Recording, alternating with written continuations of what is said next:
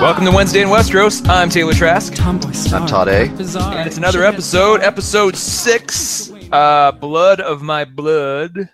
I'm not quite sure what that alludes to, but we're going to talk about it today and a whole lot more. That's that Dothraki saying, right? That yes, which is weird.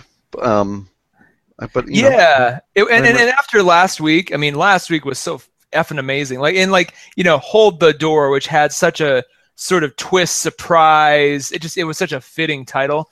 I think everybody might have been, like you, myself included, might have been like looking for like, oh, what is Blood of My Blood? What's that going to mean? And we have an ending that sort of kind of alludes to that, but it wasn't the sort of game changing episode. I mean, let's be honest. Last week, the Hold the Door episode was probably the pinnacle of the season, and so not that everything's going to be worse, but we're definitely kind of after rising to the top of the mountain, we're going to kind of start sliding down again until maybe the finale. But I wasn't disappointed in this episode at all, where there have been a lot of seasons where there's something super dramatic and then the next episode is so quiet and slowly paced, and this one I felt like they kept it up. The rhythm was still there. It wasn't terrible. It wasn't. Don't get me wrong. This is not a return to season 5's. Right. You just can't have two big, huge episodes back to back, I guess. No. And that's but we did have a major reveal. We had a couple of things, but one big, huge reveal, honestly, that. Yeah, well, we'll just jump into it. I will say we'll kick this off with I made this note right after the show that it is increasingly hilarious to me how the show is just sticking it to George Martin. At least that's how I interpret it. Wait, in what way? Because like as we found out after Hold the Door, that was something that they admitted in kind of the behind the scenes little featurette that follows each episode, that they went and drudged out of George a couple big huge plot reveals, and that was one of them. So that's something he actually really? Oh, yeah. I didn't even watch the behind the episode after that episode, which is funny. I didn't either at first, but somebody mentioned like, oh, you may want to watch that. They talk about where they got that plot idea from of Hodor, holding the door. And that was from their mouths, a direct from Grimm plot point that they adopted. But then that just raises so many questions. Like, if he knows those things, just write them down and put them in a book, man, and publish it. Write the words down, and collect the words on pages, and put the pages in a collection called the book, and give it to us. It's just so great because I love that, like, they are kind of sticking it to him, where we're seeing so many things are developing so quickly this season. I mean, that's what everybody's saying. Yeah. But I also think that it's genius because if they had drug it out more, then they might have been adding much more exposition that Martin wasn't going to do. And it's so condensed and it's so quick and it's like what we want to see. It really is the payoff of all those like long exposition seasons. So it really lets George Martin do whatever he wants. Like he can go ahead and write more like go crazy, Martin, like you're off the hook now because you already missed all the deadlines. They've passed you. So I just think that it's actually kind of a generous move, like to take it in a new direction. But I do like this. I think it was like Storm of Spoilers or whoever had had this theory that the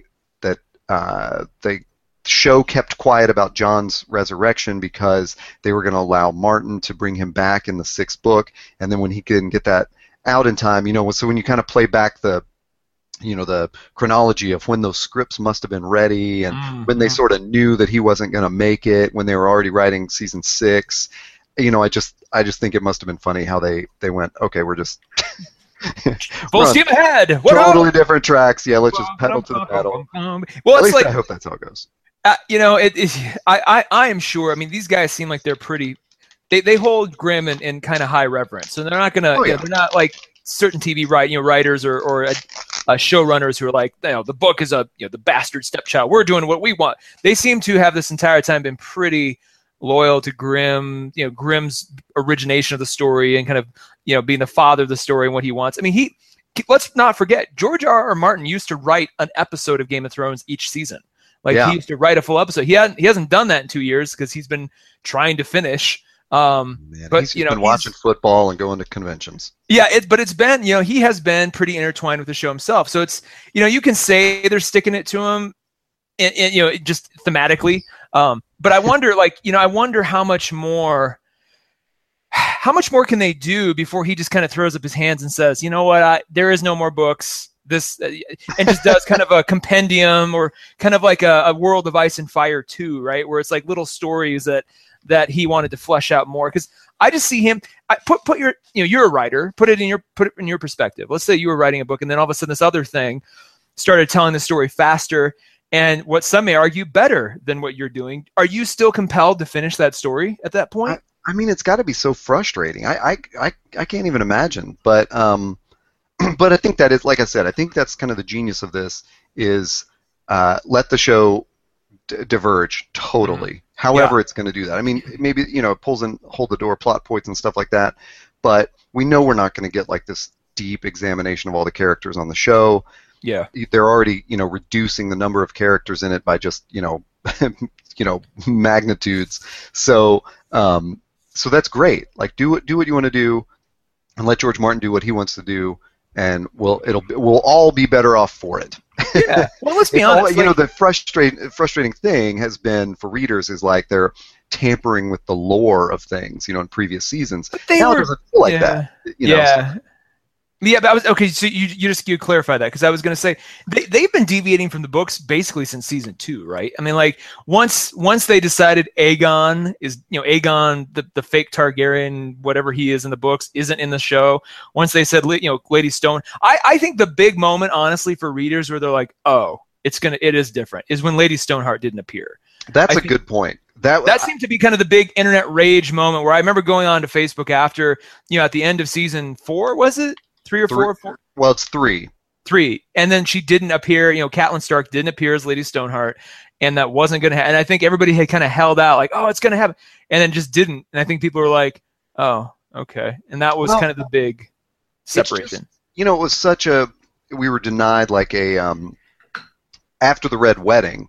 Yeah. It's like, that's the coolest part of book 3 is, yeah, the Red Wedding happens, and you're like, oh my God, they're all dead. And then all of a sudden, Catelyn Stark shows up and starts murdering people, and you're going, whoa, yeah. This got really interesting. So I think there was sort of a vengeance thing that it felt like the show was still toying with us. They were still, But anyway, let's get into the payoff. Yes. The episode starts in the north. You just you hinted at this. There was a big reveal. Yeah. And when you said that, I was like, oh yeah, but I don't think we're talking about the same reveal. Oh, okay. What reveal are you talking about? Well, I want to know what you're talking about. I'm talking about Uncle Benjen coming back. Yes. And what's weird, and we've gotten so trained and so used to seeing, and before each episode, before the opening credits, they always do like previously on Game of Thrones, and they show you various scenes and vignettes that have to do with what you're about to see. Yeah. And I got really, and a lot of times it's been pretty accurate. There was a moment in last season where they showed us Benjen riding off. And I could have swore in that episode, oh, we're going to see Benjen come back. And he never did. And in this episode, they didn't do that. They didn't show, there wasn't a callback to, oh, remember this character that you haven't seen since season 1? Right. Which is a little weird, because I think a lot of watchers of the show maybe either have come in late, didn't watch season 1, maybe forgot about that.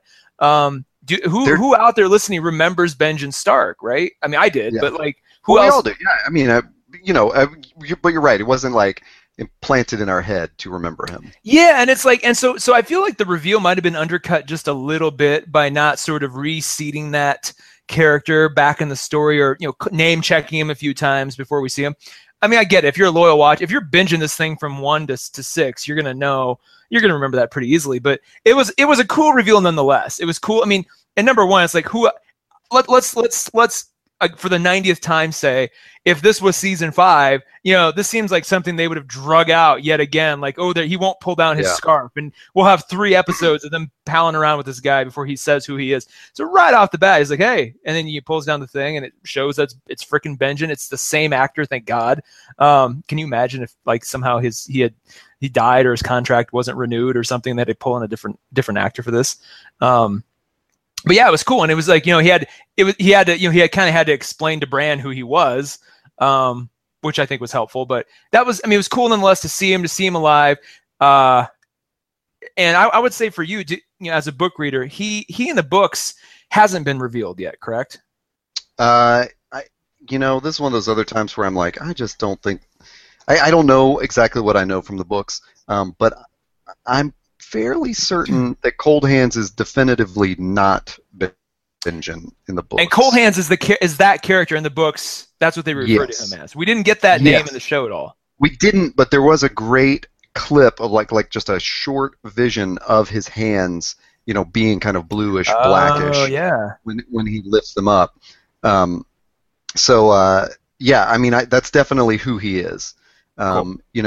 Readers are definitely disappointed that he is not riding a giant elk, as he did.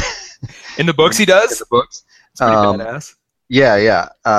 And he joined we talked about this actually, I think, in our last episode, that he joined their adventure. When they get to the other side of the wall, he's the one that leads them to the Three-Eye Raven, I believe. God, I could be so off now. I have no idea. But he's also the one that explains the magic properties of the wall and says he can't travel south of the wall because of the magic imbued in the wall keeps him as a partial White Walker out of the land of men. So was the reveal on how he was saved interesting to you? Well, how he didn't get turned completely? I think it kind of, last week I made a comment of how it was just too easy how the children, created the White Walkers. Like, it's just like magic, they just drive this stake into this man, and all of a sudden they've started the White Walkers. Well, specifically Dragonglass. Like, that was... Right.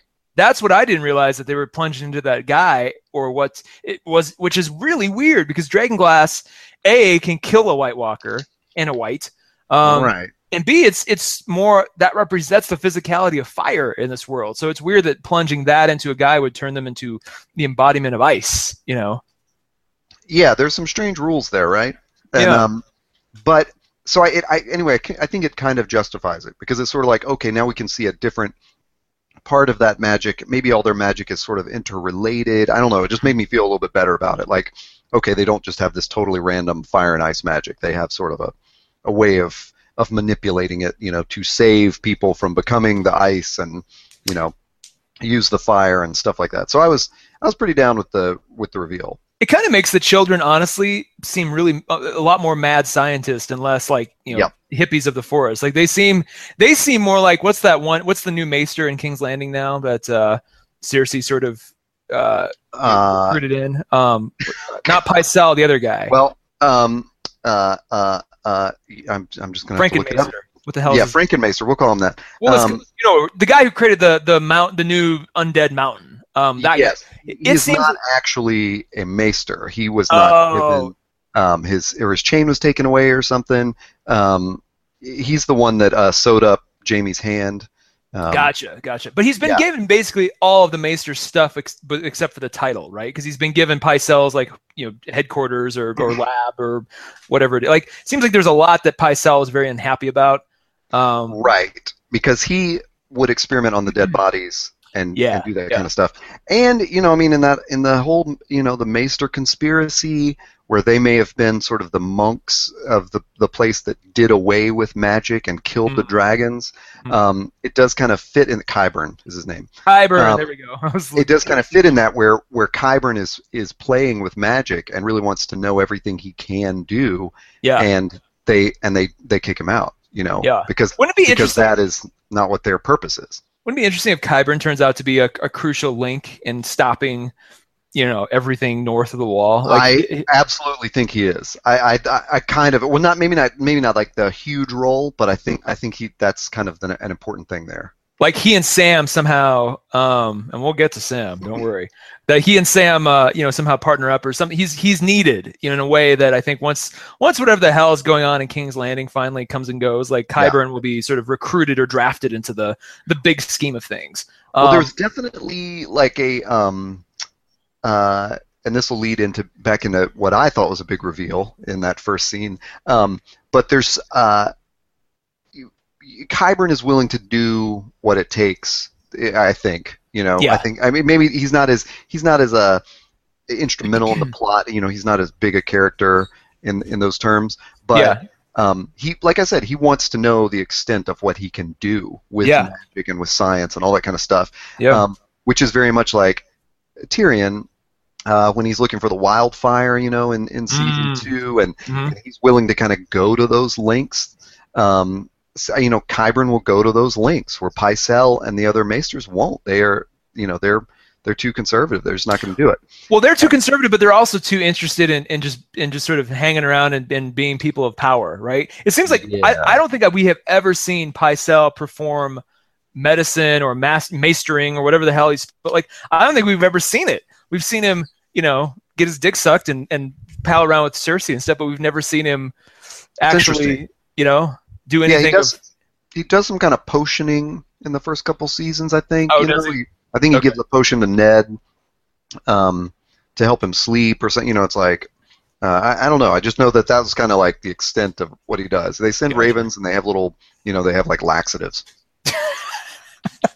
Laxatives and ravens and call me in the morning. But going back to Benjen, I was thinking as I saw him, what was running through my mind was your whole theory / probable thing that he can't ever cross the wall again because he's now made of magic or somehow is connected to the White Walkers, where if he goes, they all, he'll break the spell. With Bran, and definitely that wasn't I don't want to take credit for that. Someone else, No, I know, but I'm thinking like next episode or the next time we see him, Bran will say, "We got to go back to Winterfell." He'll go, "I can't come with you." Or something to that effect. And I don't know what. So was that the reveal you were hoping for, thinking of? There's another one. Well, what I thought was so revealing of that scene. I mean, I like seeing Cold Hands. That was cool. But Bran's visions, and specifically of Aerys and the wildfire, like just as soon as we saw that green glowing wildfire, I was like, "Holy shit, it's on!" And Aerys calling out like, "Burn them all!" That whole. We've never seen Aerys depicted on screen before. That was the first time, wasn't it? Yep. And, it's weird because I read, it wasn't even a recap, I just read someone writing about that scene, and they said something about, and that's when Jaime stabs him, but I'm pretty sure I didn't see Jaime stab him at all in that flashback. We just saw a shadowy figure. Right, like someone approaching the throne. I think it was assumed it was Jaime because that's his reputation. Okay, that's what I got out of it. But we did see young Ned Stark and hear something about my sister or my brother or something. So we get the feeling that Bran is seeing Ned Stark and Lyanna in the Tower of Joy. Mm-hmm. And then I saw another viewer say that it's like clearly Ned's, or maybe this is in the previews for next week or whatever, but it's clearly Ned's wrist, like because he's wearing the same garb. Oh wow. Oh shit! No, we do see Jaime. You're watching it as we speak. Yeah. But where we see those at home, we can't see what we're seeing. And with blood on it, sort of showing like this is the blood of Lyanna that came from her giving birth to, of course, secret Targaryen. So, are you still of the mind that either Bran or the original Three-Eyed Raven were the ones that made Aerys mad or made him? Oh, did I? I don't think I ever postulated that either. But you threw it out there last time. Did I really? Yeah, or you threw it out as a possibility. I don't know how married you were to the idea, but it seemed like that was something now that and I've heard other people say, well, no, they're responsible for turning Aerys mad, and I'm of the opinion that, well, no, if Aerys is mad, I mean, it's a fine idea, but they've long suggested that because the Targaryens inbred, that made crazy kids, and it's even sort of mirrored in the idea of Jaime and Cersei inbreeding, and Joffrey was crazy. Exactly. So I'd rather it be that unless they created him. Like, well, I think I was getting more at the point of that we were kind of riffing on Daenerys being the villain, and that sort of I was kind of riffing on that interesting twist of like, what if the White Walkers are actually the good guys? Yeah. But that's funny because I only this week read something about that theory that Bran's time traveling Hodorness turned Aerys mad. Like maybe this vision of Bran becoming, all the visions Bran had, maybe he put that wildfire idea in Aerys's head. But even more so. So I've seen people say that that Max von Sydow was somehow a Targaryen at one point. And oh my gosh. Yeah. So he was a Targaryen at one point. He became the Three-Eyed Raven. He tried to change the past, found out it turned Aerys mad, which is why he's so militant about Bran not lingering, or when Bran shouts out to Ned, he's like, hey, no, you can't change that, thinking that, oh, I did this once and it fucked everything up. I'm not, he can't do that too. And that's, again, it's a fine theory. I just don't, it seems like it's too much for no payoff, right? It's like, what's the point of it all if, we've already seen Bran can influence the past for good and for bad. Why do we need that extra beat just to drive that home? Yeah, and that's funny because one of those, not complaints, but one of the criticisms I read last week was like, oh no, now we're throwing time travel into the mix, know? So yeah, I agree with you. I think that's, I don't know, it's like too cutesy or something. It sort of wraps it up. Yeah.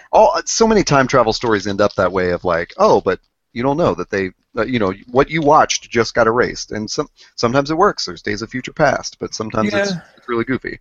I feel like they're going to use it sparingly enough where it will matter, and not just because as soon as you use it too much, then the whole show becomes about that, and then everything else matters even less, right? So it's like you got to be really careful. I will say this: as I was watching that first scene with Mira and Bran and the Vision and all that stuff unfold, for some reason, and it wasn't even anything in the show or what I was seeing on screen, but for some reason in my mind, it pretty much clicked that I am now firmly in the camp that Mira is the third dragon. She is Jon's twin sister, and we're gonna find out. And you think about it this way. And this is obvious. This has been posted everywhere if you just Google anything. But it's revealed in Bran's flashback that Howland Reed survived. Right? He's the one that stabbed But didn't he stab and then died sort of like? But how can he have? But okay, yeah, maybe. But if that's the case, then how can Mira and Jojen say that they're Howland's kids? I agree. How did Howland survive? Because those guys are still young at the time, right? How did they go on to have? And Jojen's way younger. Jojen's Bran's age. So how did Howland Reed? I still hate that freaking name. Howland Reed on a Monday afternoon? How did he live? So think about the fact maybe he was severely injured, but you think you go all Star Wars A New Hope on him and say, hey, she had twins. Ned, you're going to take one. Howland, you're going to take another, and we're not going to talk about this again. Like I would, as we've seen it a million times, but it would be cool to have that be the case, only so that Mira has more to do. Because I'm watching this whole time going, okay, Jojen died, and he died a death that made sense, a very noble death, very Hodor-esque death, trying to protect him. Mira's still alive. What's the point of her other than just dragging Bran around? Like, she hasn't been given a lot to do as a character, and they cast that actress up. I mean, it's not just a throwaway actress. Like, she's got some good stuff when she's been on screen. So it's like, what else are you going to do with her besides give her a hell of a lot more to do when it's revealed that she's the third dragon? And again, for the record, I do not want it to be Tyrion. I just don't. And I'm almost, before I said, I don't want it to be Tyrion, but if it is, it is. Now I'm to the point where I'm like, I don't want it to be Tyrion. And if it turns out to be him, I'm going to be kind of mad. Because it just feels like it betrays a lot of stuff they've set up if it is Tyrion. I can see that. I don't like it to be Tyrion. I may have, maybe I did claim to be on Team Tyrion at one point. I know you're hashtag never Tyrion. Hashtag never Tyrion. I think it is. I don't like it because it's kind of like obvious in some weird way. It's like, exactly. he's the third guy. Like, he's the third main person. Yeah. But I think you're right too about the story. But we, it discounts a lot of his story. Yeah. If he just becomes this guy that rides. It takes away his heft as a character. It takes away a lot of the stuff he built and worked on for himself. If all of a sudden he's gifted this like magical, like you're the secret, this other thing, and it's like, well, what we've seen 5 seasons of him struggling and fighting to prove his name and prove his worth, and it's like now you're just going to throw him into this. When it's like, I have a new theory. Yeah. Let's hear it. We haven't even gotten to the second scene in the episode. Oh, we'll cruise through all that stuff. My new theory is that we haven't seen the last of Gendry, and that he might ride the third dragon. Really? It's just a stupid idea. It's Gendry, not really a theory. The bastard son of Robert Baratheon? Yeah. Huh. Because last time we saw him, Well, Davos was sending him off in a boat. Yeah, he had to teach him how to row. That kid has been rowing for 3 years. I'd like to believe that he rows out and Davos goes, nods his head and turns around and like this. What we don't see is like a sea monster immediately just gobbles him up and that's it. Kraken just takes him down. Yeah, he's like and Melisandre's like kind of standing. Melisandre's standing from the podium of the castle, going, huh. It's just like, None of it makes any sense because he disappeared and we never saw him appear anywhere, which is fine. Yeah. But when Melisandre went to pick him up, presumably from Storm's End to King's Landing, or in the middle of nowhere, actually, because he was with the Brotherhood Without Banners, she got there in like a half a day. Yeah.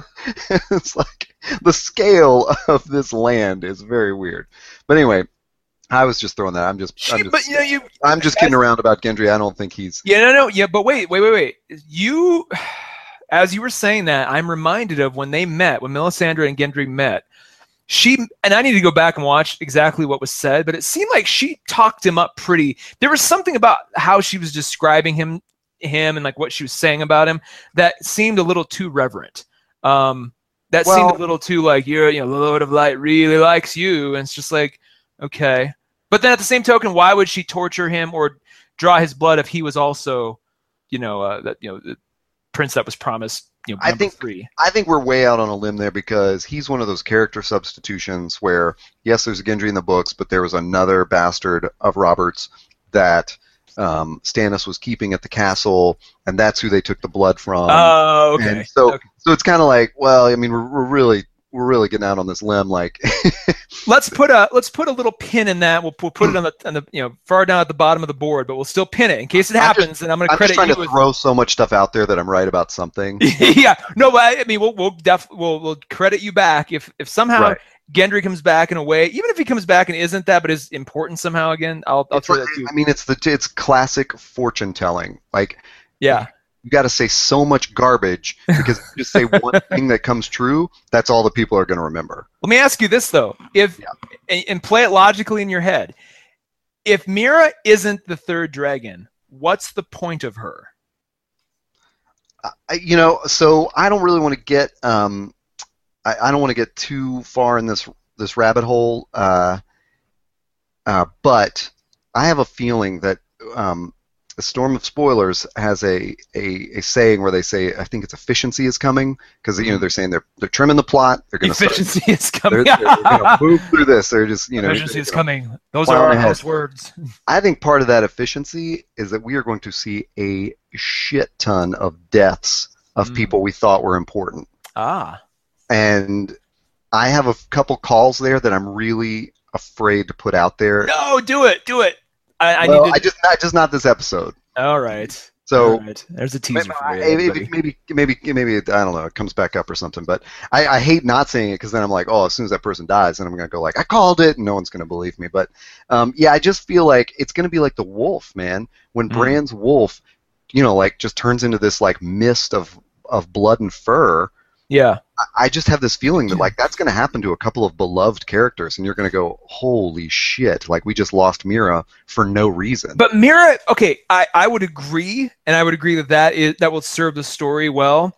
But Meera hasn't been given enough to really be beloved yet. She's kind of been in this weird gray zone where they cast up a really good actress, and they haven't given her a lot to do, and it's like so you can't really. For them to kill her off would be like, and unless in the books she was just always meant to be a tag along and nothing else. But the way the show's treating her is with increased urgency, right? Right. And it's like, and if that's all leading to just them axing her, I just don't. And I just feel like. Let me back you up on that because what the show has done consistently is they'll cast someone really good in a role, and it'll seem at first like they don't have a lot to do. But we just sort of know, like, I mean, they've done it over and over again, whether it's a big name person or not, where, we'll just see something, we'll see a glimpse of, like, I mean, just think of Bronn. Like, Bronn shows up, and it's like he's just any other dirty sellsword, and then he turns into, like, everybody's favorite for a couple seasons, Yeah. So I do think, I think you're right in that aspect of, like, they figured out, whether it was planned all along or not, like, Meera has a role to play, and they cast someone to play that role that you maybe didn't expect it from. You maybe thought she was going to be cannon fodder, but she wasn't. I'll say one more thing about it, then we can move on. Yeah, it feels like one of those things where even if George R. R. Martin was like, no, Aegon in the book is going to be the third dragon, and he takes it that way and has the ending that they all arrive at the same destination. But what if the show's like, okay, we know everybody knows about R plus L equals J. Like, we know everybody, even like casual viewers now are hip to that rumor. They gotta know. And in their minds, they're like, what's going to make that reveal bigger and better? I know Luke and Leia separated at birth. Like, that's going to be one of those things. Like, if I was running the show going, okay, we want that to really mean something. And it also strikes me like, okay, we know they didn't show us inside the Tower of Joy yet. And if they're saving that till the end, and by this whole time they're like they've been planting it in the show. They've been very deliberately pointing us towards Jon being Rhaegar and Lyanna's son. But I just feel like for there to be a holy shit moment in this show at that level, there's got to be another one. It just seems like that would make so much sense. Again, if it doesn't happen, whatever. But I feel like every the more I think about it, the more cards are stacked in Mira's favor. Well, so a couple things. In the books, Jojen's not dead, I believe. Oh, really? And so I don't know that Martin would. I think this is what we said when we brought it up before. Is that I think that this is a theory that is show only. If Mira's a Targaryen, but I got another wrinkle to throw in there too, which is along the lines of Daenerys being the villain, which more and more people are piling onto. I saw Joe Robinson talk about it this week too, and she brought up that it's been like a long book reader theory, which I had not heard until a couple weeks ago when we talked about it. But I mean, if she is the villain, then why would Jon ride with her? Like, I think that's. What if the three dragons are like Euron Greyjoy, her, and Grey Worm or something? Yeah. And Jon and everybody the just people are opposing her. Yeah. So I don't know that. In other words, like, maybe Jon is a secret Targaryen, but maybe that doesn't really have anything to do with him being one of the dragons. But if you think about it, maybe Daenerys is the big bad of season 7, part A, right? And then they all, they have to all come to terms with it so that they can fight the White Walkers in season 7, part B. Because isn't it definitive now that they're splitting season 7? They're doing the Breaking Bad and doing like. I don't know. I still haven't heard definitive on that, but I read something recently that said 2 more seasons, and it just said it like that way, not like they were half seasons, just 2 more. And so I really don't know. In either case, it stands to reason that Daenerys makes it over, and the whole next season is all her versus everybody, and then they all have to unite to then take down the White. Because when you think of we can't have 2 seasons of the White Walkers just rolling over everybody with no hope of it. I mean, that's just gonna be season 5 all over again. There's just nothing good happens, and where do we go from there? So it's like, if maybe the cliffhanger, maybe the Ned's head of next season is there's this big battle against Daenerys, and during that battle the wall comes down, and they're like, oh fuck, and then they have to all then it all turns that way. I don't know. I do like your idea though of circumventing that popular that conventional theory. It's like, no, it's actually just these 2 guys, and Daenerys is just going to pick whoever she wants, and the dragons will just do whatever she wants, and here we go. So that could easily be too. Yeah, it could be Bora Mormont. He's the stone man that the dragon can't kill with fire, so he gets on the back or whatever. Like, we don't. Bora. I mean, so yeah, let's jump into another scene here. Yeah. Which is and if we go by what the show did. It goes to the super boring Horn Hill. What did you think of Sam Wise? Is that him? Sam Wise? I'm just going to call that whole scene Pride and Prejudice with the Tarleys, because good Lord. Oh, my God. Or Downton Tarleys. Like, take your pick. Downton Tarleys. Downton Tarleys. And honestly, if it was just that as a show, it would actually kind of be interesting. Because as soon as Sam and Gilly popped up in the wagon, I'm not going to lie, I fast-forwarded through all of that. Like, I fast-forwarded through the wagon until... I didn't even catch their conversation. I just saw... And then when I actually paused it and rewound it when I saw them show, House Tarley, which is pretty damn impressive. But looks very Downton Abbey-esque as well. So as soon as they started rolling in and everybody came out, I'm like, oh, my God, this is where they're going with this. And again, if this whole show is just about that and just about Sam's story, it might be actually kind of interesting, but plopped in the middle of all this, just who cares? Oh God. Well, and it's one of those, I mean, I didn't think it was bad. It's not season 5. But I did feel like it had a little bit of the rug pulling thing going on, where it's like there's this huge drama about Sam brings his little Sam and Gilly to the house, and then shit goes down with his father, which we all knew would happen. Like, Sam has known this his whole life, and then Sam's big reaction is, "We're leaving tonight. We're a family." Yeah. Well, then why did you even show up? I mean, what is wrong with you, Sam? Why did you even show up, and why did they not give him any character? It's like he was reset to 0 again from when we got more character from Gilly. Yeah. Yeah, exactly. it's like reset. I was really season 1. I was really hoping that we'd see him stand. I'm like, okay, if they're going to show us this, then at least show us him standing up to his father, and exactly. And none of that happened. It's just like just a big fart. That's what we're going to call you, big fart. Yeah, we'll come up with some pun for how boring the Tarleys are, but let's bounce to King's Landing. Yeah, where we did see your prediction came true. Which frustrated me. It came true mostly. Like, I was still suggesting that there would be a more violent way to. I was actually surprised the High Sparrow really played it. He played a really strong hand without any bloodshed.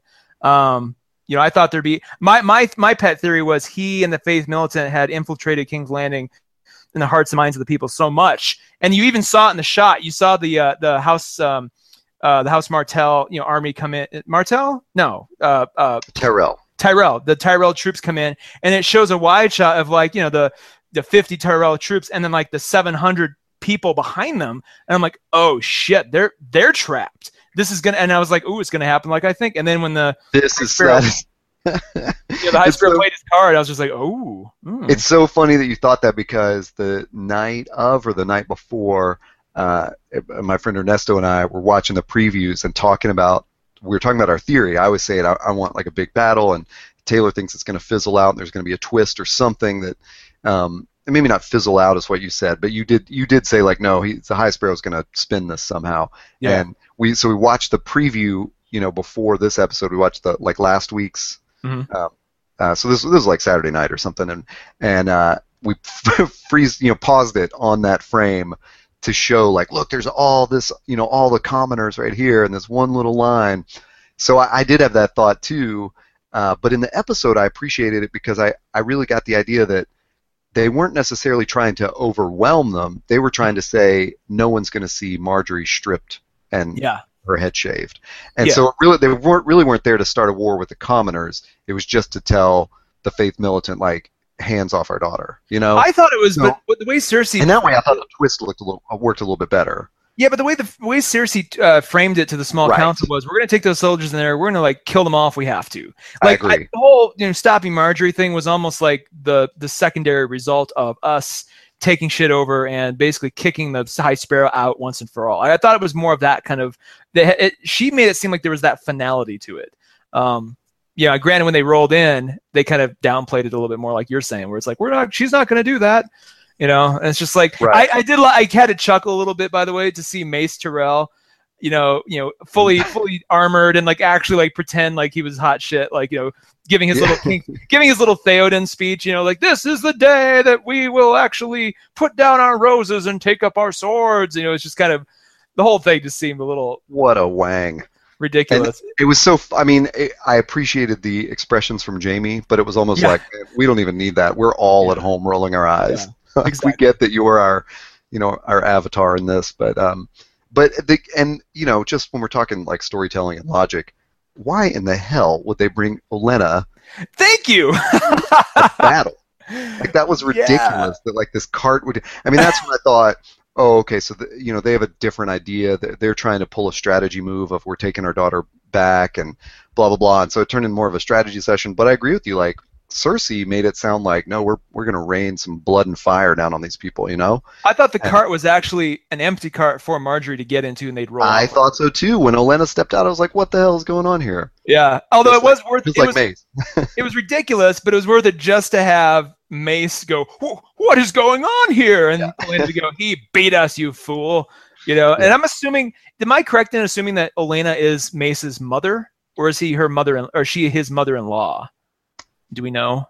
I guess she's his mother. I'm She's sure. the queen I'm sure mother? this is documented in all the crazy, The family tree of Westeros. I should bust out my book. I'm sure it says it in the World of Ice and Fire. I should effing have it. So we're sure that Marjorie's faking it, right? Like she's playing some. Yeah. What is Marjorie's end game here? You know, I don't know. She seemed a little surprised and sort of turned on, honestly, when the Tyrell army rolled in, and she was about to. It seemed like she was about to do what she had planned, and they rolled in, and then Tommen comes rolling out. And it's, surely she's got another game going on, which is, at this point, what could it even, I really don't care, but what could it even be? What could she gain from all of this? Well, I mean, all I can think of is that she is looking out for her brother. Yeah. And she didn't want to get rescued if Loras, was going to, like, she realized, like, they're not going to be able to, get him out or something. Yeah. From last week, he was too weak to sort of. Yeah, he was totally reeked, and he couldn't, muster up the strength to fake it like she was. Yeah. So she decided, I'm going to play this from the inside. Yeah. That's all I can think of. But I mean, it was one of those moments where I'm like, wait, does the show really think we're buying this? Yeah. No, I mean, I don't think so. I don't think that. Go ahead. Sorry. Well, I was going to say it was pretty weak sauce, though. I mean, if for all their bluster, Jaime and Ciri, like it shows what shitty parents they still are, and that all their bluster, they kind of took their eye off the game and let Tommen talk to the High Sparrow enough to where he was, that Jaime didn't know Tommen was already at the Sept is a little weird. He's supposed to be like the lead guard, right? The lead Knight's Guard for Tommen, and he didn't even know his own king/son was at the Sept. Like, come on, what? Yeah. Just that whole oversight really drives me nuts. I don't think they would have let that happen. In the world, they. Yeah, but couple big plot holes. You bring the Queen Mother to the, like you bring Olenna to a battle. Yeah. You let Mace lead the army in, and then Tommen has somehow snuck out without his Kingsguard. I'm not gonna lie though, it would be really fun to see Diana Rigg like take a a club or something to start beating the shit out of militant faith militant, because Diana Rigg can kind of do whatever she wants. But I don't know. That would be awesome. Well, one other weird thing about that scene is, so when the Kingsguard does march out behind Tommen, I'm pretty sure that all their breastplates are suddenly new breastplates that have the 7-pointed star on them of the faith. Ooh, good point. Because it's something about that did seem a little different, and I couldn't put my finger on what it was. Like when they rolled out. At first I was like, oh, he's got a new Kingsguard, and then I was like, wait, is this supposed to be his Kingsguard that they, somehow they spent the night like, in the smith, like hammering out these new breastplates or whatever. Well, and they lingered. The camera lingered on them for a little longer than you think too. So it kind of would, like, there was sort of a slow close up of one guard as he approached, and hang on. It was very weird how quickly they got that together. You are right. I'm rewinding it now. There is a 7-star breastplate. Wow. Yeah.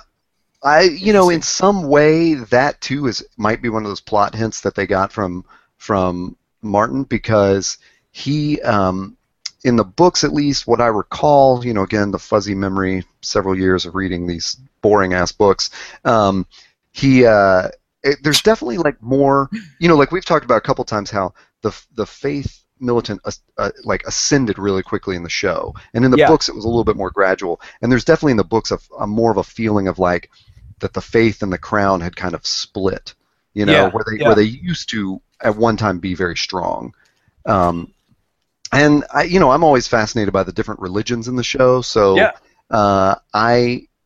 it's interesting to me. Wherever they're going, I did sort of wish for some butt kicking and didn't get that. But I did really like the smug as hell look on Jonathan Pryce's face. Man, as that scene no closed kidding. out, where the High Sparrow was like, ha ha ha ha, like he really. It's more than obvious that dude is not the Buddhist he pretends to be. He is as manipulative, if not more, than Littlefinger himself. He's a little finger in Buddhist clothing or hippie clothing. Yeah, and the other smugness that is surely going to come back to bite her in the ass, is how smug Cersei is about who she has now called Sir Gregor and the Mountain. I love how the show is just like, we're not even going to pretend that his name is Robert Strong. It's the Mountain. Yeah, I'm kind of be in the trial by combat. Yeah, I'm kind of grateful for that, and I like that they threw it out there in the beginning, like, this is, Qyburnn's like, this is Sir Robert Strong, everybody, and they're like, well, no, it's the Mountain. It's like, well, okay, you got us. But yeah, she's throwing that out there pretty casually, like, yeah, because he was already beaten in trial by combat by a little dude, little fast dude, a little sand snake guy. Yeah. Okay, so here's a question. And I was going to say this till the end, but yet again, and thankfully, we didn't see a damn thing from Dorne this week. Yeah. What if the High Sparrow is doing some kind of secret back channel deal with Ellaria Sand, and when they do trial by combat, 3 little sand snakes come out to face the Mountain? That's funny, because I kind of wondered that too. Even if they're not part of the trial by combat, is it now they have to get revenge on the Mountain for killing, both of these Martell brothers? Yeah. I mean, that would at least make Dorne sort of kind of matter / interesting, because I don't see how you shoehorn Dorne back into this in any way that's not infuriating. I don't think it's going to be the High Sparrow that brings the Dornish in, though, just because he's been working this treaty thing with Tommen. And so now that he is united with the Crown, I think he's feeling pretty safe. Okay. Yeah, that's probably true. So, but I do kind of wonder if their return happens around that trial by combat, or maybe they kill the Mountain secretly before the trial by combat can even happen. Yeah, that's probably more likely, because they're just not gonna rewash the trial by combat again.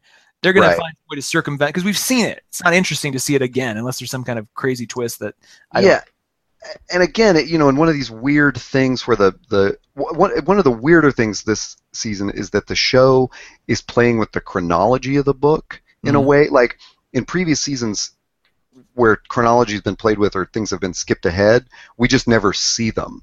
And now it's like things are getting pulled out where we don't, we're like, for example, Jaime, I believe. So Jaime, okay, so at the end of the scene, Tommen rebukes Jaime and strips him of his king's guardsmanship. And holy shit! Makes him the head of the army. I'd forgotten that completely. Sends him to defeat the Blackfish, right? Yeah. I mean, that seemed like Jaime, like it. The High Sparrow has his talons in Tommen so much that he would dismiss. Tommen thinks Jaime's his uncle. It's obviously his dad. I don't know if Tommen has come to terms with that, but either way, he would take this really trusted guy in his life and be like, yeah, goodbye. It felt like he was being Ned Starked a little bit. It kind of felt like a lot of stuff that would have Ned Stark in season 1. Like, hey, you're not the Hand anymore, and we're going to send you over here now and put you in the corner. So it was really, I forgot all about that. That was shocking that Tommen was that weak sauce, that the High Sparrow was like, basically like, here's what you're going to do. Yeah, and that's funny, because I wasn't really thinking of how much the High Sparrow had played into that, but he absolutely had to have, told him. Let's jump though, because Jaime going to fight the Blackfish, they set that up a little bit, and they gave us a little fake out with Walder Frey again back in his the site and scene of the Red Wedding, and he actually name checks the Red Wedding. Like, I didn't realize that was called that in Game of Thrones world, and that was the dumbest part for me ever. That took me so out of the moment, and I remember like Cast of Kings or one of those other podcasts, but whatever it was that Joe Robinson was on, was talking about how in the first episode the English graffiti about like Misa is a master really annoyed them, and when Walder Frey was like the Red Wedding, I just thought, why would you call it the Red Wedding? It was Edgar's wedding. It was like a movie where they say the title of the movie in the movie, where it's like, and it's not. This represents a clear and present danger. It's like one of those kinds of things. Like, what? And it wasn't like he said it in some descriptive term, like the wedding that we turned red or something. Yeah. The red wedding, and then he calls it that again. Yeah. And I'm just waiting for him to be like, and then the purple wedding the next year. Remember that? I mean, it was just ridiculous. In this crazy Game of Thrones we're playing. Oh my God! Come on, yeah. They do say that in season 1. In the Game of Thrones, you win or you die. Right. Oh God. Yeah, but we didn't know any better then. Like we just thought, oh, how cute, how how trite. But right. Yeah, it was weird. And to take an event that in the world of the show, an event so because I mean he shouldn't be so cavalier about that shit. He basically broke anybody's trust because they had Sanctuary there and he broke that. So it's like that dude should be on the run from every other house. Like there should be no mistake that he's somehow still in the good graces of anybody. And then he's like, yeah, the red wedding. The DVD comes out next month. It's just like, it's like, come on, dude. I'm a little lazy, but yeah. Well, so it's a weird thing because in the books, it's all happened out of sequence. Like Jaime has been at River Run. He had to go. I can't remember if he relieves one of the other Lannisters who's not doing a good job of kicking the Blackfish out. So it's sort of like, I think all that happens while Cersei while she is imprisoned. So like Jaime is not at King's Landing when all that is going on. Gotcha. I believe that's the correct chronology. So it's just really weird that it's like, and at the funeral of Joffrey, there was a little bit of that sort of flipping around of chronologies and stuff. So whenever they do that, something weird happens. Yeah. And so, I'm just kind of on the lookout for like what weird thing is going to happen because of this, or in that whole thing when Frey is talking about who's turned on him, he mentions the Brotherhood without banners. So are we going to get you're right. Lady Stoneheart this season? No, we're not. Here's my. I've been a what does she give us?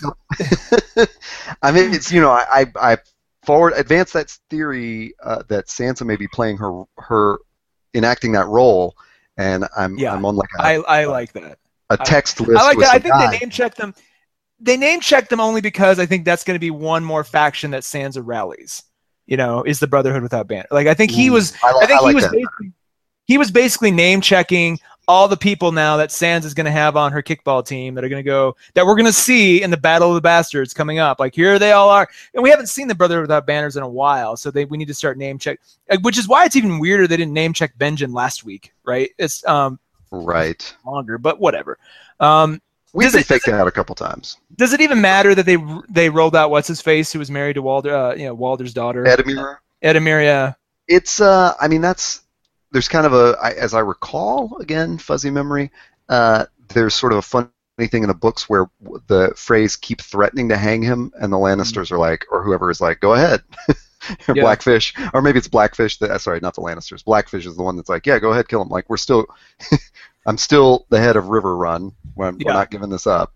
I don't see. Yeah, it seems like one of those just like, I mean, because now we have two characters who are basically being held hostage. We have Rickon and we have Edamure. And it's like, too much for my. It's gonna be weird. So across the Narrow Sea, I guess that's where we're going. The Bravos. Yeah. Bravos and Arya is. We got first of all, Richard Grant. Richard E. Grant. Oh my God. English actors. With Nail and I, that guy. He just did not. Oh, I didn't even know he was in Doctor Who. He just he's just so good in whatever he does. But I felt like there's got to be more for this guy. Surely he's not here for this one scene. He didn't even speak last week when we saw him. Well, when we saw him last week, I didn't even notice.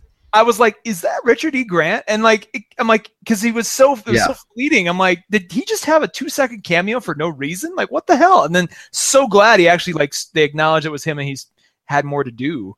But it was weird. But there's got to be more. So what'd you think of all the more behind the scenes drama and the the conversations that Arya has with Cersei doppelganger? I'm wondering. Okay, so I'm still standing by my thought that Jaqen is up to something more than just simply. He's either so burnt out that he just doesn't care. But again, that's such a change and a shift from when we first met him. I feel like he's got some higher motivation to shake things up in the House of Black and White. Which, by the way, as a tangent, I can't believe I didn't bring this up last week. Is it just Jaqen and the waif in the House of Black and White? Have we seen any other faceless men or women anywhere? Has it just been them the whole time? Yep. Seems like it, right? So that's odd, and maybe they'll explain that or rectify that at some point. But going back to the actors, like, yeah, it's I mean, it's, if you're going to cast somebody to be sort of the head, whatever they call it, my Shakespeare knowledge is waning at the moment. What do you call the head actor? Oh God, I'm going to kick myself for not knowing this. But anyway, Richard E. Grant playing that character was great. I think the woman that she was trying to kill or meant to kill, though, I'm wondering if there isn't more going on with her, right? Like, is she is she going to rip off her face and be Jaqen? Is something else going to be going? Because there was something too convenient about, her fingering Arya, backstage. Like, who are you? Like, there seemed to be more going on there. And if you're going to throw, more interesting fire, logs on this fire, give her something else. So like if Arya, flees the House of Black and White, maybe she stays with this actress, or maybe there's something more to that. Maybe that's, let me throw one other thing at you. Maybe that's the waif's mom. What? Think about this for a second. Oh, the other actress, right? We're meant to believe the other actress is the one who put in the hit on her, but that's never officially revealed. We're just led to, where they just show that other actress sort of being sinister and everything, but it's never, there's never a scene where that actress is like, oh, I can't wait for her to die. There's nothing that explicitly says that. We've seen the waif hanging out backstage, and and Jaqen never really reveals who put the hit out on that actress. So I love this theory, because what if it is the waif, and that's her mom? We were talking about last week of, like, it does seem like Jaqen's playing the waif against Arya. Yeah.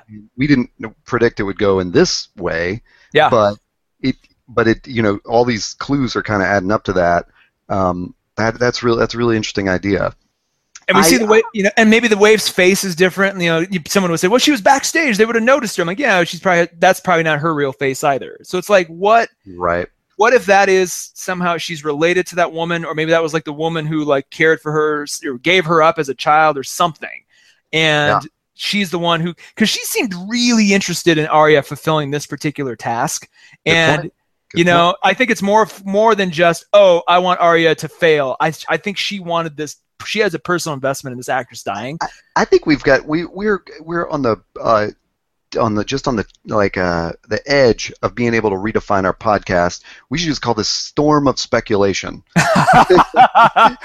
All we do is dream up crazy scenarios. I mean, that is like such an interesting tangent to me. Like, because there's got to be something going on with the waif that, that why she specifically wants this vengeance on Arya. I mean, If it's simply that Jaqen is just a company man doing his shit, and the big conflict here is Arya kills the waif and then has to go on the run, I'll be disappointed, because that seems like so much wasted potential. Yeah. So much wasted potential that it's like, what else? I just feel like there's all this whole storyline will crackle with excitement if this whole time there's been all these reveals and things, and it's like, imagine we get to the last episode of the season and it's just like reveal, and it's like, holy God, and it's like one more is just that Jaqen is that actress and he was there just kind of testing Arya in person, or because I'm just like, what if Jaqen is way too docile right now for there not to be something else really cool that he's got going on, right? Well, and we did see, what I'd love to see was Arya retrieving Needle from her hiding place. Yeah. When she was told to dispose of it. And I know this is a reach, but there is that tie from Needle that Jon gave her. Yeah. Made of Valyrian steel, that was forged by the smith at Winterfell, to Ned getting her first dancing lessons with Syrio Forel, a Braavosi, to her meeting Jaqen H'ghar. It's like there's sort of like Needle to me represents that whole journey of Arya, I guess. Ooh, I love that. She has to get Needle back from is it the Tickler or is it Raph the Sweetling or one of those guys who's stolen Needle when she's taken prisoner, and she gets Needle back. It's like kind of Is there actually a character called the Tickler? Yeah, the Tickler is the one that he puts the rat in the basket and then ties the basket to the person's chest, and the rat eats its way through. Oh, that dude. At Harrenhal, he's the one interrogating everyone and basically just letting rats kill him. Like backwater Batman villains, like the Tickler. Yeah. It's like, here he is. I'll tickle you. It's like Baltrock the Leaper and the Tickler. It's like and Raph the Sweetling, and they have all these like goofy, like sort of. Actually, I'm sorry. Those sound like mafia names from the 30s. Like Raph the Sweetling and the Tickler are gonna come get you. Totally. So her picking up that sword to me was like, she would not have given Jaqen any credence if she hadn't already met a Braavosi who had taught her sword fighting. So to me, that's like her destiny. That's like her. It's Rey picking up the lightsaber of Luke's. So that was like her retrieving it to me was like, yep, we've made the connection. She's back to whatever she was supposed to be. So a girl is not ready to be no one, I guess. Yeah, I don't think she was ever going to be. I never once believed that she was giving herself completely to this. It just, Well, and also after all the, the Clegane Bowl and, Gravedigger coming out of retirement and the Battle of the Bastards and all these other like big clashes that we thought we'd see, Arya versus the Waif, man. I didn't think that was going to happen in this way. So I agree with you. Like, it'll be weird if it's just sort of like Arya has to kill her and then she runs away. But watching that sort of clash get set up was interesting. Yeah. So I think that's. Oh, I'm sorry. We got to hit the big one. We got to hit Daenerys. Yeah. It's not really a big one. I mean, really, nothing new was revealed other than Daenerys. She's just riding along. Let me go ahead. I'll tell you. I thought it was so funny in the middle of her speech when she said something about boats or whatever, and I was like, oh my God, is she going to put them all on the dragons and fly them over there like 10 at a time? That'll be hilarious. Like, she's got dragon air, Yeah. Oh, I see what you're saying. Like if the dragon just like picked up 10 Dothraki and flew them to Westeros, dropped them off and flew them back. Or like they all get on a giant ark and all the dragons lift it up and carry it over. It's I don't know. I think that I think that whole speech was to say 1,000 ships and echo Euron saying last week, "Build me 1,000 ships." Exactly. That was totally. They were just trying to put that in our heads of like, yep. That's what it is. I don't know why she had to get on a dragon to make that speech. Yeah. I'm sure it was more impressive, but I think if they had just kept riding, we didn't get any impression that like the men were, turning on her or anything. It's not like she had to win them over again. They just saw her walk naked out of a burning building. It kind of felt like one more unneeded Daenerys as a badass scene. We've seen this before. Like, we don't need we saw it last week. We don't need another one a week later. The only thing that I took away from that is, oh my God, is it Drogon? Drogon, yeah. Drogon got way bigger. Like, have you noticed how much bigger he is from when she first rode him over to the Dothraki countryside? Like, he's massive now. Which is cool because they've always hinted at like how big the dragons are getting, and it's really neat to like now that they're physically able to fly her around. It's really cool. Yeah. Otherwise, anything else in that was inspiring or interesting to you? That scene? I'm cribbing from Joanna Robinson's piece in Vanity Fair, of course, but she mentioned the look on Dario's face of like, oh shit, is she crazy? Yeah, you know what? It kind of goes. We're seeing more and more now that she might be the big villain of next season.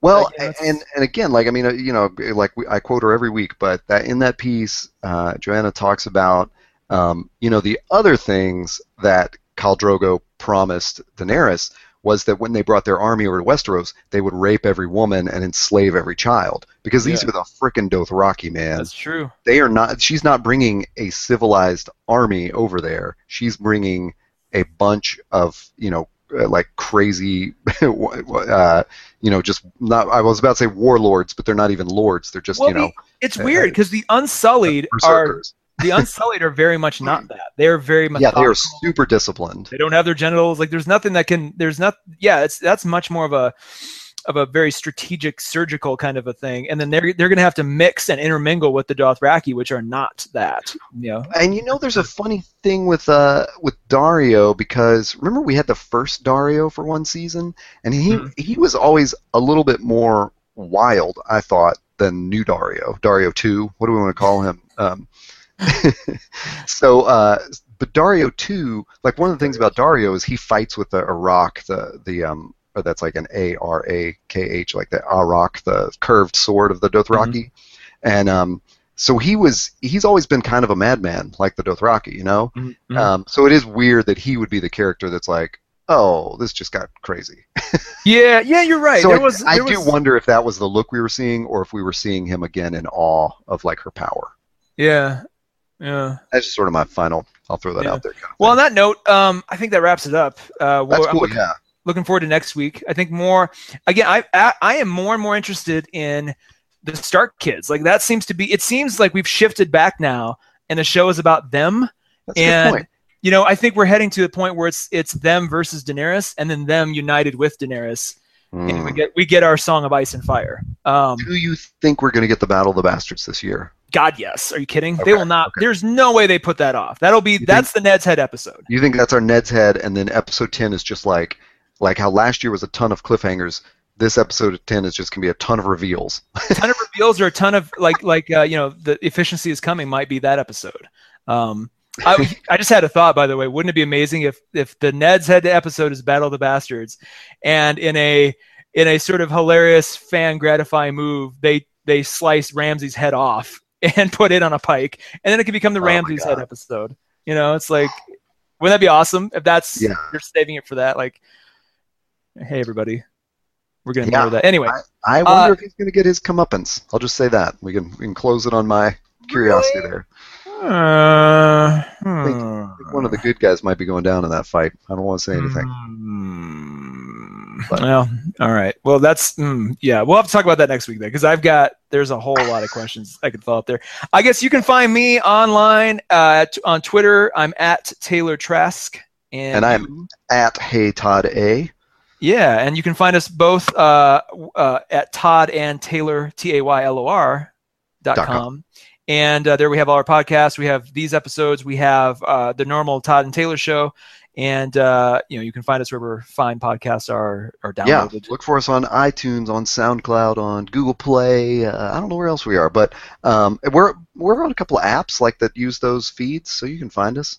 Sounds good. And I'll tell you, just to plug ourselves a little bit more, normal podcasts don't do this. I've been listening to a ton of podcasts on my commute lately. And I really like that we do our podcast in seasons. And I think if you go back and you listen to them, especially if you go to our website, you'll see, that's toddandtaylor.com, you'll see that all the playlists are broken up by seasons. Yeah.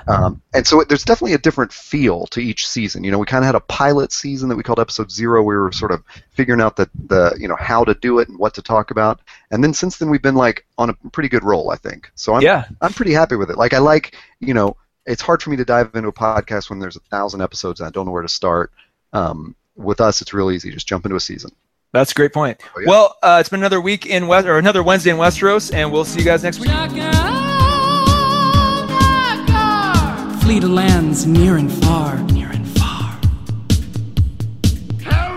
Jaqen H'ghar or Galus Valar, revenge will be spectacular. Jaqen H'ghar, Tyrion Scar, Cersei's bar, shooting star. Jaqen H'ghar, Barbosi Bazaar, oh so close and yet so far. Jaqen H'ghar, 7-pointed star, master was charred, Tormund says har. Jaqen H'ghar, sweep the floor, forget who you really are. Jaqen H'ghar, needles not far.